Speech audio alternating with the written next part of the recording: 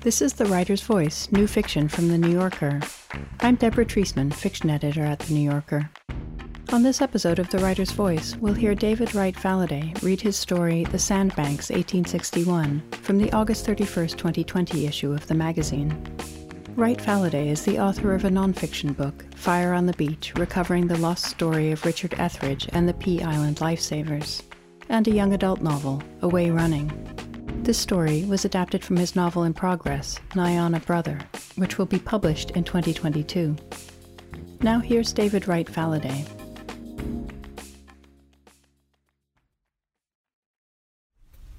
The Sandbanks, 1861. We were just boys, 10, 11, and 12-year-olds, 5 colored and 1 white.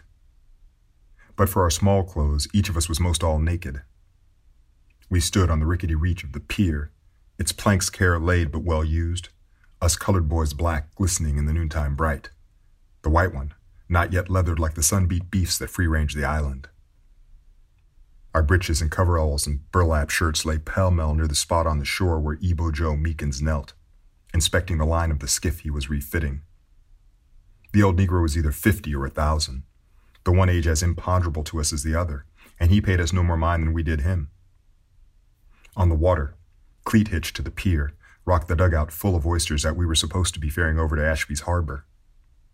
Up and down it rolled with each leap or dive, as we plunged into the water one at a time, or in twos, and sometimes all 6 at once. I was young, square-shouldered but elseways long of limb, with knots for knees and elbows, and I climbed from the Croatan Sound up onto the dugout. Straddling it, a foot on each gunwale, I began walking its edge. The wood's rough grain dug into the pads of my feet with each shuffle step forward. The other boys waited nearby, wondering at my balancing act. "You look like one of Uncle John's barn cats," Patrick, the white one, shouted up, and he splashed water to challenge my progress. I halted my walk so as to keep my balance and taunted back at him. "That the best you got? You can do better than that, Patty boy." Then I started rocking the dugout in place, down and up each gunwale, down and up, pushing out waves and making the others work to stay aloft. "I'll fix your arse," said Patrick. He swam forward, grabbed a gunwale, and yanked down hard. But I sprang over top of him and stretched a splashless dive into the briny water beyond. The others swarmed, wrestling to keep me below the surface. All but Patrick, who had pulled himself onto the pier. "You all hungry?" he called. He went to his trousers, retrieved a penknife, and returned with one of the large oysters from the floor of the dugout. He pried at it until it cracked open. I climbed up after him. "Smokes, Patty. That's as nice a knife as I've seen." The mother of pearl handle, the spade blade. "Uncle John gave it to me." Patrick held it out for the others to see. Said I was becoming a man and deserved such a thing. He threw his head back and slurped down the oyster, then opened another and extended it toward me. I just stood there looking down at it. "Mass John B. told us to plant those out past the second duck blind," I said. "Not to eat 'em." The other boys gathered up behind me.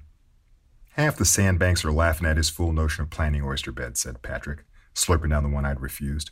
"Hellfire. There will always be oysters." "Fields midget, protectful of me," told Patrick. "Richard don't need none of that. Besides, Easterns taste like snot." "No, they good," said Bill Charles, "but fried and on day-old bread." The rest chimed in then, proffering the ways and hows of oyster eating. This, without any of us noting the somber white man who had emerged from the thicket of pitch pine. John B. Etheridge walked up the shore smoking a pipe. He wore bib dungarees over a white work shirt, closed at the collar by a string tie, his everyday duck cloth coat over that.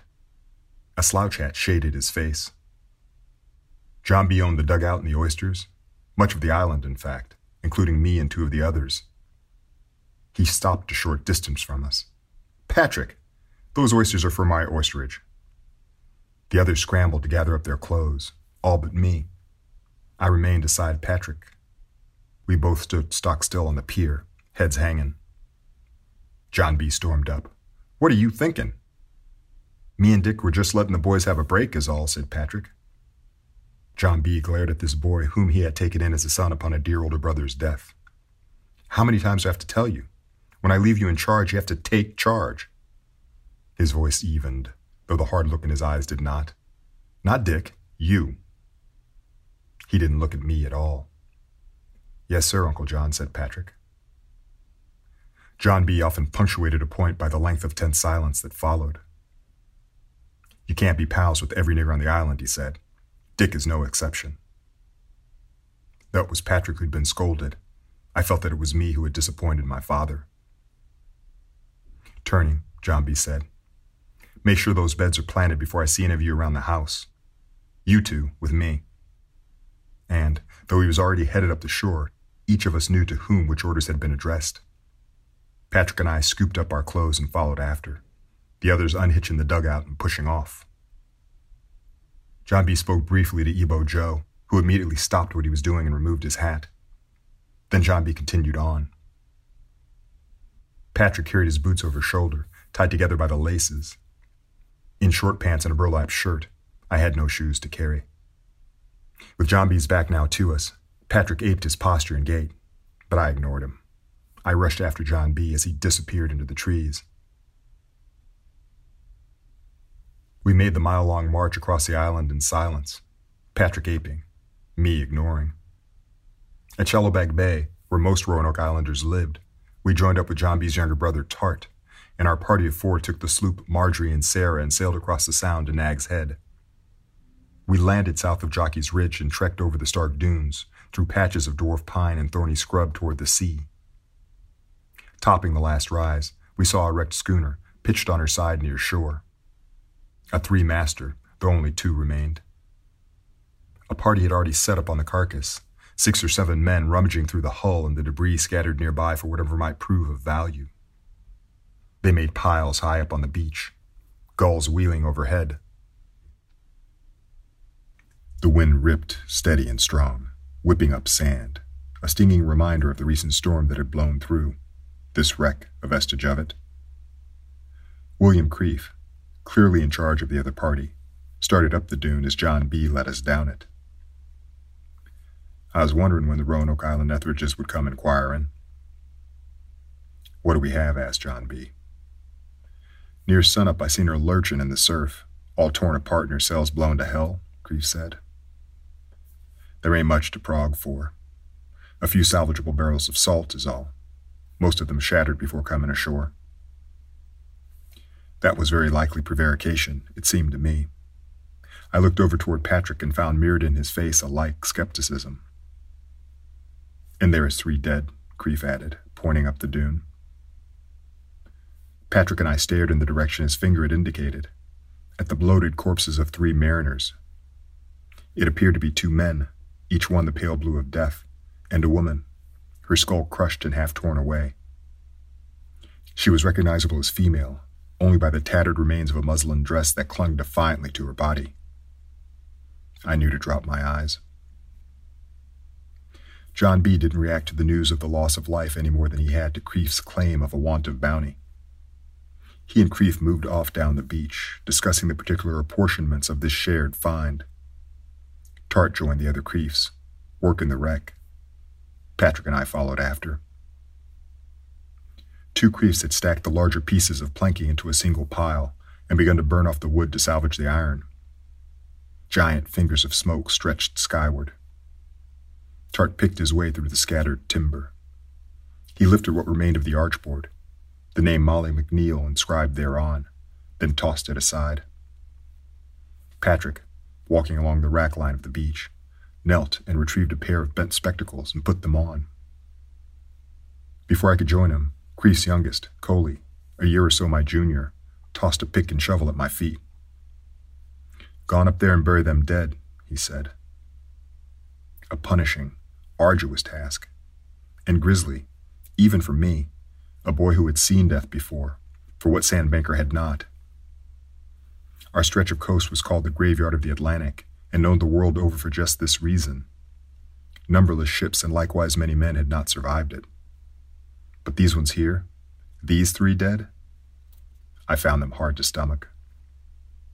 Turning toward Patrick, I asked, "You coming, Patty?"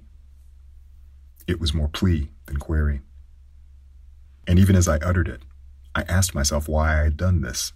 Why had I lowered myself to begging? And what did I expect of Patrick? That my blood cousin, who sometimes professed me nigh on a brother, might assist in the dire undertaking? Or better still, that he might call on the advantage of our shared name and the rank that it implied, and remove me from the grim chore altogether. The solidarity of family, that fool and infantile notion. Patrick stood only a few feet past Coley, the wire-rimmed frame sitting skew-whiff across his face. Hellfire, no. Why would I? His anger was sudden, his bravado clearly a show for the Creef boy. He turned and sauntered down the beach. Go on, Dick. The boom of John B.'s voice startled me, his towering figure staring over, face stern.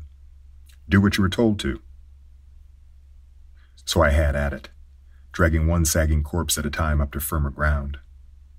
Their wrists where I grabbed hold felt of pickled pork knuckle, firm yet giving, but the bodies were dead weight, so it was impossible hard, even with the woman, whom I could not bear to lay eyes upon, particularly when what was left of her dress fell away. I worked out my anger with the spade, gashed at my hurt with the pick, digging a pit deep enough to guard against the sea's overwash and to keep off gulls and gnars, and likewise deep enough to topple Patrick over into, had I had the chance. I caught sight of John B. staring at me when it was clear he thought me not looking. The set of his eyes betrayed an aspect that always surprised, something akin to pride. Later, the salvaging done, the two parties stared down the dune as the last of the Molly McNeil burned, while nearby I continued with the burials. The men spoke among themselves as though I possessed no more hearing than did the spade that I wielded. Tart and the younger Creefs joshed that one of the dead sailors looked a Brazilian nigger, and they wondered lewdly at the role of the lone woman in such a piebald crew. Patrick lingered among them. Old man Creef wryly cadged John B. I expect you could take all 17 barrels and sell them up to Norfolk or thereabouts, if you had a mind to, or down to Hatteras. He glanced my way and lowered his register a notch. There's army men down there. One camp or the other will surely take them. He seemed to imagine us colored unknowing of such things. Armies? John B. inquired. And I was surprised, for how could he not know of the new war's encroachment upon the banks? But by his face I recognized him to be playing possum, hoping to learn some particulars he might not yet be aware of. Creef nodded conspiratorially. The northern lot has taken it to the mainland boys, it is said. This information was general. Right, said John B. He went into his pocket and brought forth paper tender and a few silver coins, then pushed them into the old man's outstretched palm. You must be a religious man, Creef. Fortune just washes up at your door. The Lord giveth and he taketh, said the other. Who am I to question? As the Creefs gathered to leave, John B. waved Tart and Patrick toward him. I overheard him instructing. You see, that there is his place. This is yours. I didn't have the heart to look over. I knew my father to be talking to my cousin about me. When he's done, I heard, have Dick load those barrels into our boat. If it appears he'll not be able to finish alone, you may lend a hand. Yes, sir, I heard Patrick say, though the helping hand never did arrive. Among an isolated people, increasing your slave stock was as difficult as finding new blood for brides. Mulattoes were the result, open secrets. I stood as a model illustration, a scion of the Etheridge house and broadly known as such, though a branch inscribed with my name would nowhere be found on the family tree. Though few, some sandmakers were not so guarded about publicly acknowledging the kinships. Millie Evans, white, and Abiah Owens, colored, over at Wellbone Junction, and Vicey Bowser, colored, and Ben Doe, white, down to Kinnikeet, were openly coupled, with children and all, though in neither case were they legally married, as the laws of the state disallowed it. I would see Ben Doe on Roanoke with his tawny sons, Matthew, Mark, and Luke, regular, if not often. He and John B. would barter fresh catch for whatever naval stores Doe might need from John B.'s supplies. White bankers made no more fuss of the doe's presence than they might of wild Corolla ponies found pasturing in their yard of a morning. Likewise for colored bankers. We knew what we knew, and so, amongst us, mixed blood was dry long so, just ordinary. Not for my mother, though. Ma'am had been born a doe slave, was bought in her teen years from Ben's brother Warren, and there was no love lost for anybody of that family, any more than there was for the Etheridges. She forbade me to interact with Matthew, Mark, and Luke. One time I asked why. "Vice you think having some tiny small say in things with Ben be worth the price it cost to get it," Ma'am said. Ma'am was a lean woman, angled and taut. She could spark tinder with a shuddersome look, and wasn't one to explain herself. But given that she'd started in, I asked more. The thing a mixed-blood slave boy knows, yet still doubts the full truth of. With John B., was the price he offered too high? "Offered," was all she said. Her silences spoke louder than her words, and the one that followed merely reprised what I already knew without providing any connecting bits to help me make a song of the scattered verses. The worst of what I knew could wake me from sleep and seemed like an accusation against me, of what a man should do, or had not done. My birthday fell on a Sunday that autumn, 13. Early, well before sunrise, I slipped lightly into the chattel house behind Midget Manor and stirred awake first Field's Midget, then Bill Charles, and bid them join me. Neither much appreciated my creeping up on their palates at that hour, but both followed after, with little goading or much need of convincing. We were friends, true. It was our free day, made for sacking out for as long as was tolerated before whatever chores would be compelled by mams and paps, then weekly camp meeting after that. The three of us hauled one of John B.'s 15-yard seine nets over to the Croatan Sound. With Fields on one end and Bill Charles on the other, I managed the arc's stretch in between. We dragged the shallows till the sun reached mid-morning height, camp meeting time, and brought in more mackerel and red drum than we could carry. Fields and Bill Charles both took a share, precious bounty for families that never went unfed, but were not quite fed enough. As author of the idea, I was allotted the two biggest drum. Each was nigh as long as my thigh and all but as thick. Hooking a hand in each gill, I lugged them up to Etheridge House. The fish were heavy, and it was a far hike. I passed through the kitchen, greeting Ma'am Dinah, who was dishing broth into a ceramic serving bowl. She tossed up a silent hand as hello, then returned to her work, paying me and my load little mind, as my presence hereabouts was regular and never unexpected. I pushed into the doorway to the dining room and stood there, eyes lowered. The family was at table after church, over at Roanoke Island Baptist, which John B.'s father Adam had built. John B. sat across from his wife, Mrs. Marjorie, Missy Sarah across from Patrick. Sarah saw me first. "Hey there, Dick, what you got?" "I brung you a couple of drums," said I, raising my face. "Brought you," Sarah corrected. "I've taught you better than that." "I brought you a couple of drum," I said, and extended my arms towards the table, though each one ached and troubled from the exertion of the trek over.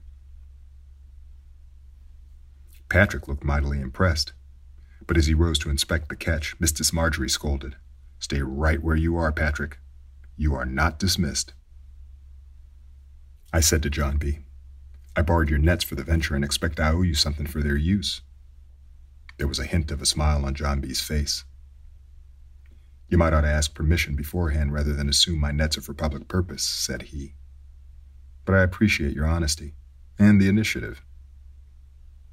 "I wanted to show you what I can do when given the chance," I said, aiming for an assertive tone and not that of a question.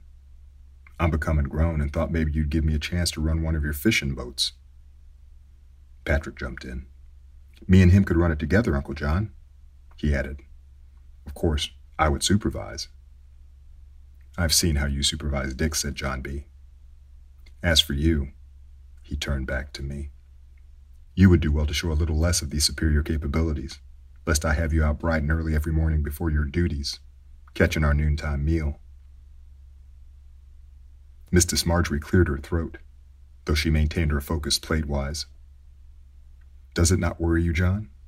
An industrious servant with his own program and aims, and maybe an axe to grind? The hint of smile quit John B.'s face. Why should it? I've taught him his place. As I'm sure Goodman Turner up in Southampton County thought he had taught the nigger Nat his, said Mrs. Marjorie, moving carrot coins about with her fork. No one seemed to suspect that I understood the reference. I left my eyes low so as not to give away that I did. For raw spleen, John B. could match crossedness for crossedness. Dick will one day be to our darky community what we are to the sand banks. Etheridge stock always shows its pedigree. The strained muteness of the room portended the peril that might of a sudden befall me with this barbed turn. But I'd noted my father's words. He'd spoken of my pedigree. The silence stretched.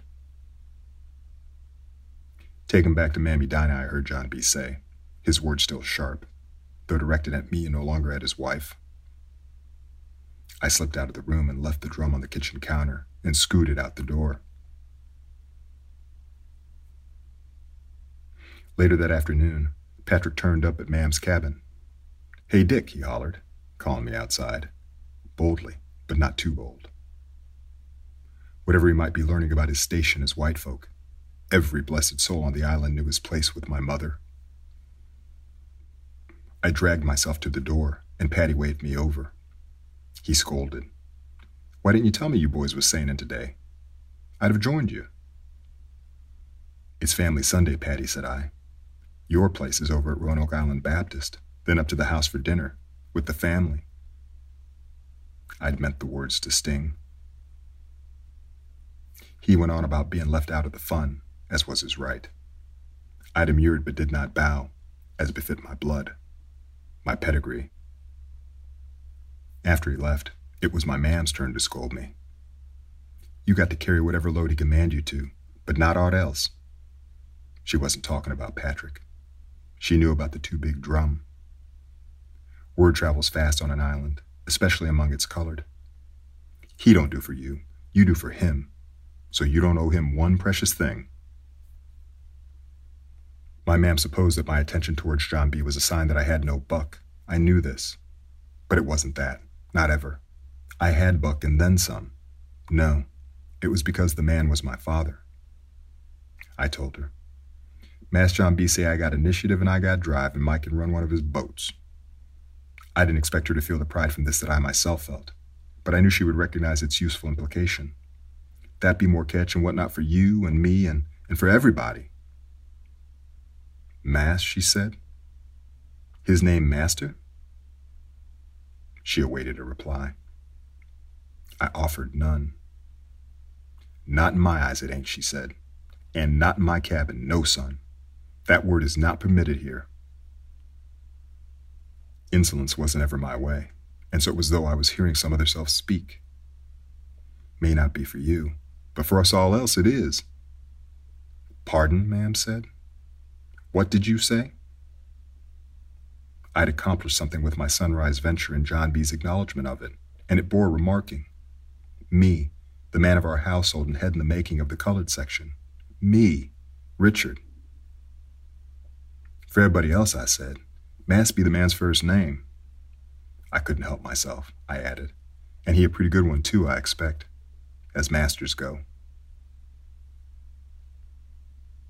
Contrary words did not fluster my mam. They brought forth her rage. "You think because he let you hang about the house that he think you special? That you different?" The unceasing silence commanded that I raise my face. It defied me not to.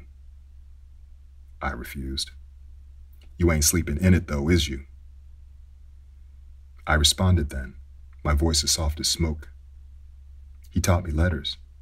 Not to no slave boy other, just to me."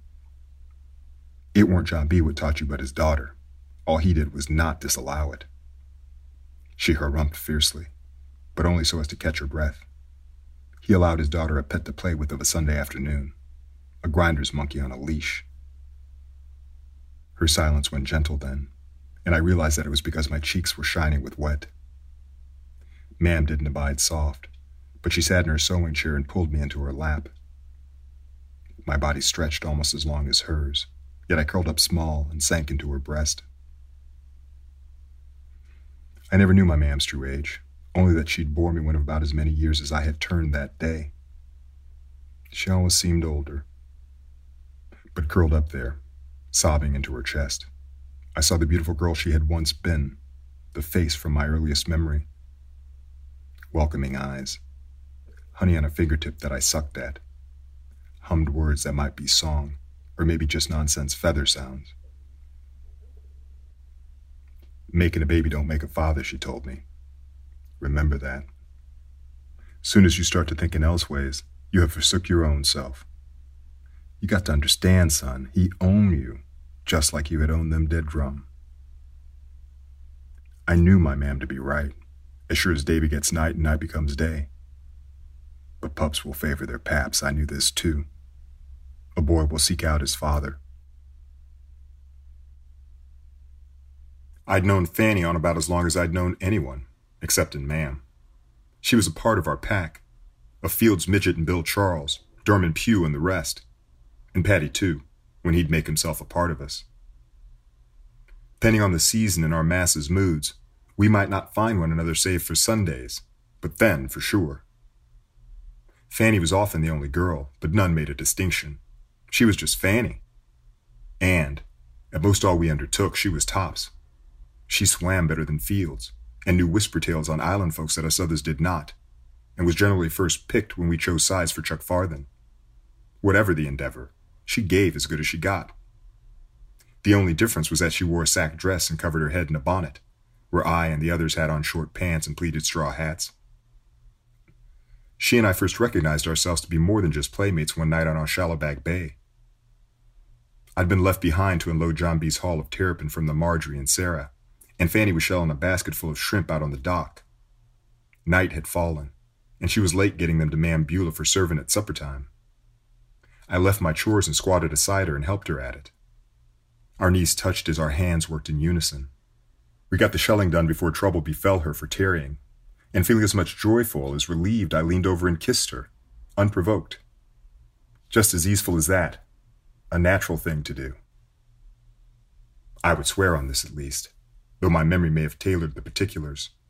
It may have been her that initiated the kiss, for that was Fanny.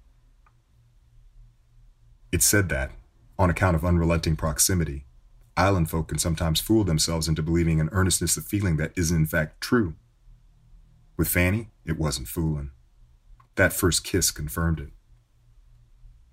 "How is it you did not know until now?" she asked a few nights later, sitting alongside me at our secret spot over by Upawak Creek. "The top coons of the top buckras must surely breed the bestest pickaninnies, no? Why would I choose some other?"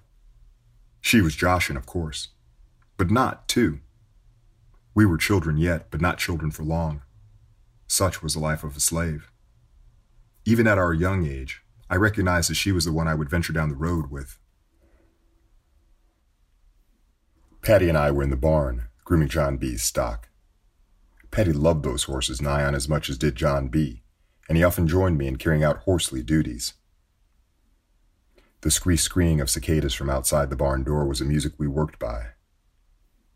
Even if, with age, we occupied diverging stations, we still talked much too, open and free. We were debating how best to treat Syntax, the prize of the stable that had been favoring her hind leg. Patty wanted heat, but I knew cool to be better, to keep the swelling down. It went my way, as Patty tended to trust my judgment on such things. As I cool-wrapped the leg atop the fetlock, he showed me a picture he had drawn. It was nice, right nice, of a shipwreck, with sandbankers on the dunes working to salvage the lumber and sails. He titled it Graveyard of the Atlantic, and it captured justly the ominous look of the dark, heavy surf. I was no judge. All I knew of fine arts and picture-making were illustrations in books, and the portraits of famous Etheridges that lined the walls of the Etheridge house. But to tell by Patty's drawing, he had a flair for it. He said, "You're pure hell with a horse. You boat well and fish even better, but here's something I'll always best you at.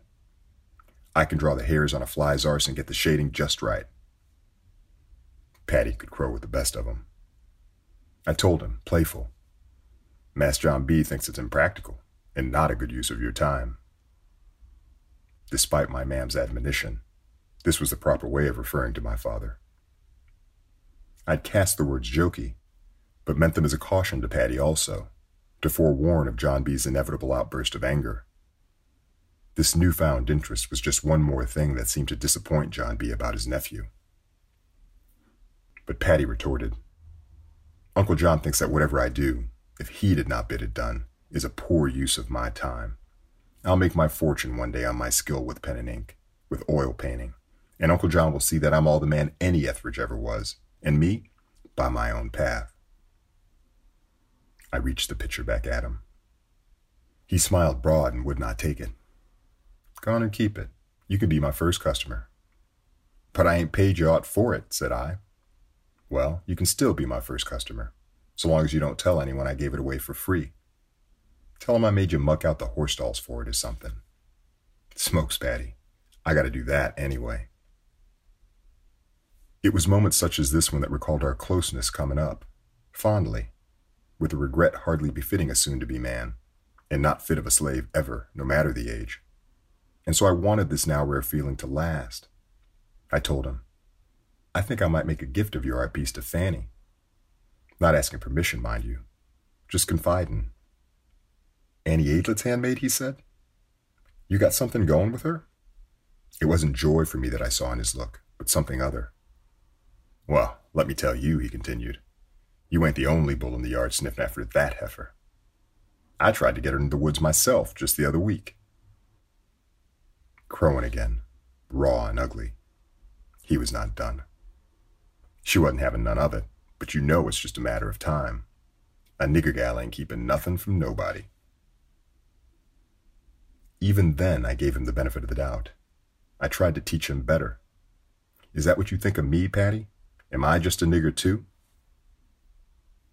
"I've known you all my life," said Patty, seeming dismayed, as though he'd not recognized his words to be cruel, and the knowledge was only now dawning. "It's different with you. We come up together. You're like family." "Like family? Patrick, you and I are family." My defiance brought on his anger, which was always close at hand and ignited high-hot. "Nobody ever whipped you. You tell me one time you was whipped, maltreated. Hell, we learned your letters. You sleep well right nearby us. Eat well. What more do you want?" I dropped my eyes, not out of deference, no, but because to not do so was to take the next step in this rising encounter, and that could only end poorly. I understood just then something about the source of his constant rivaling with me. If I bettered Patrick at most all, it was because overseeing me and the others rather than working alongside us had softened him by comparison. I was sure he fared well when with other white boys, but when with me or Fields or Dorman, not hardly. To see his face, clenching even as his eyes darted elsewise, it was as though in that moment he recognized it as well. Silence blanketed the barn, so thick that it smothered the nature noises beyond the open door. He said, his voice subduing, "We ought to take Uncle John's sloop over to the Alligator River come Sunday. Black bear is pesking this time of year. I bet you if we laid some traps, we could get us one." "Yes," I said, "I'm sure we could. It'd be fun, and well worth it, for the hide and claws." "Yes, sir," I said, "if you wish it." All but calling him Mass Patrick. He realized I would not join in his empty banter. Pointing toward the stalls, he spat a command about me mucking them once I was done with syntax, then stormed out. And I did so, making sure to leave his sketch among the droppings and chips that I carted off. I felt regret again then, only not wistful this time, but a shameful remorse. A heifer, he'd said, not keeping nothing from nobody. I realized that, as with my mam and John B., I'd merely looked after my own hurt. I hadn't even attempted a defense of Fanny. War had broken out at the end of the summer. Our masses pretended it was a foreign affair to do with faraway concerns, but we colored whispered on it. When the Northern Army landed down at Hatteras Island, to our south, and overran the Confederate States soldiers from inland, we knew it in the slave cabins before serving the breakfasts over which our masters would dispute the implications. The implications were clear. The Northerners were headed our way, toward Roanoke. And so the implications were likewise clear for me. I found myself that evening walking up the lane that ran alongside Upawak Creek, past the barn and the windmill partly obscured by evening fog, toward the Etheridge house, then standing in the vestibule grayly lit by lantern light, then afore the great doors to the dining room. Had I knocked or just entered? Dinner conversation of a sudden stopped as they noted me there, astraddle the threshold. Mrs. Marjorie and Mrs. Sarah, Patrick, John B. Ma'am Molly's Peter, the colored boy who served meals, was still now too, his head bowed and eyes lowered, a platter outstretched towards Mrs. Marjorie, but not close enough that she might successfully spear a fillet of the grilled bluefish. The Union Army is nearby, across the sound of Chickamaucomico, I heard myself saying. They are taking on colored laborers, and I will go there in the morning and enlist.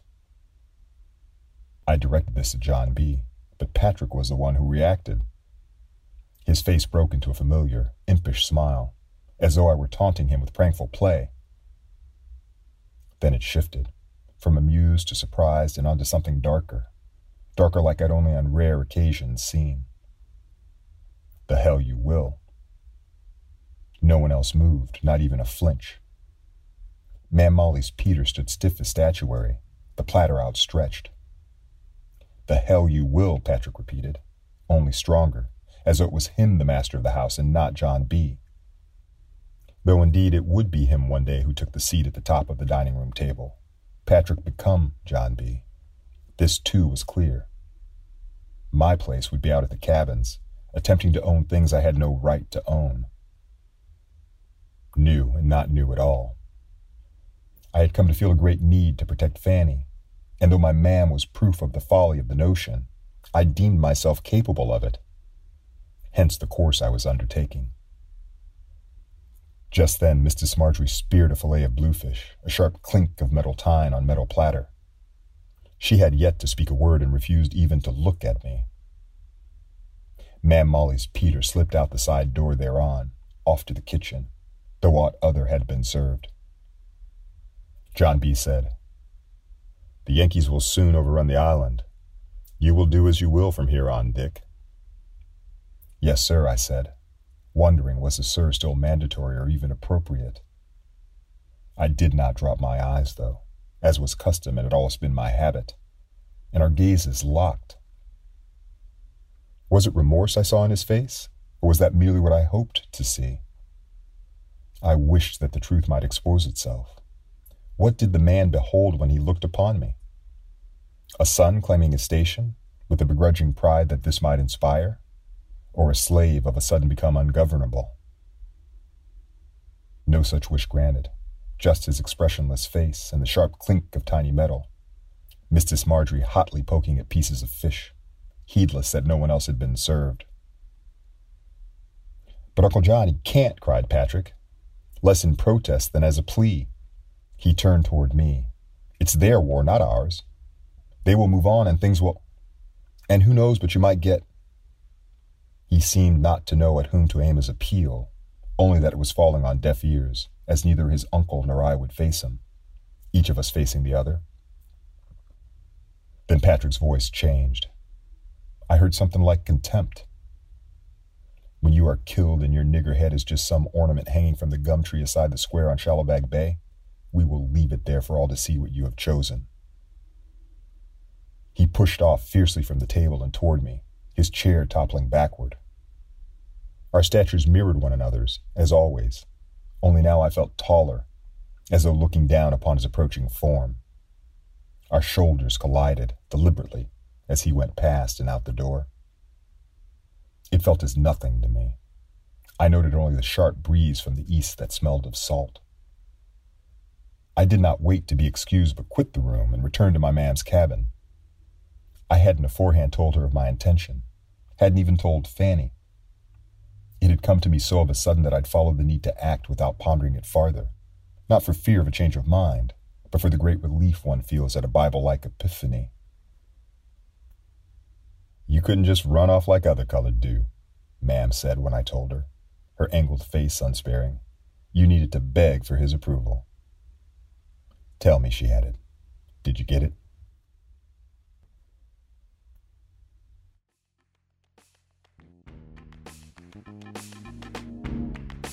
That was David Wright Faladé reading his story The Sandbanks, 1861.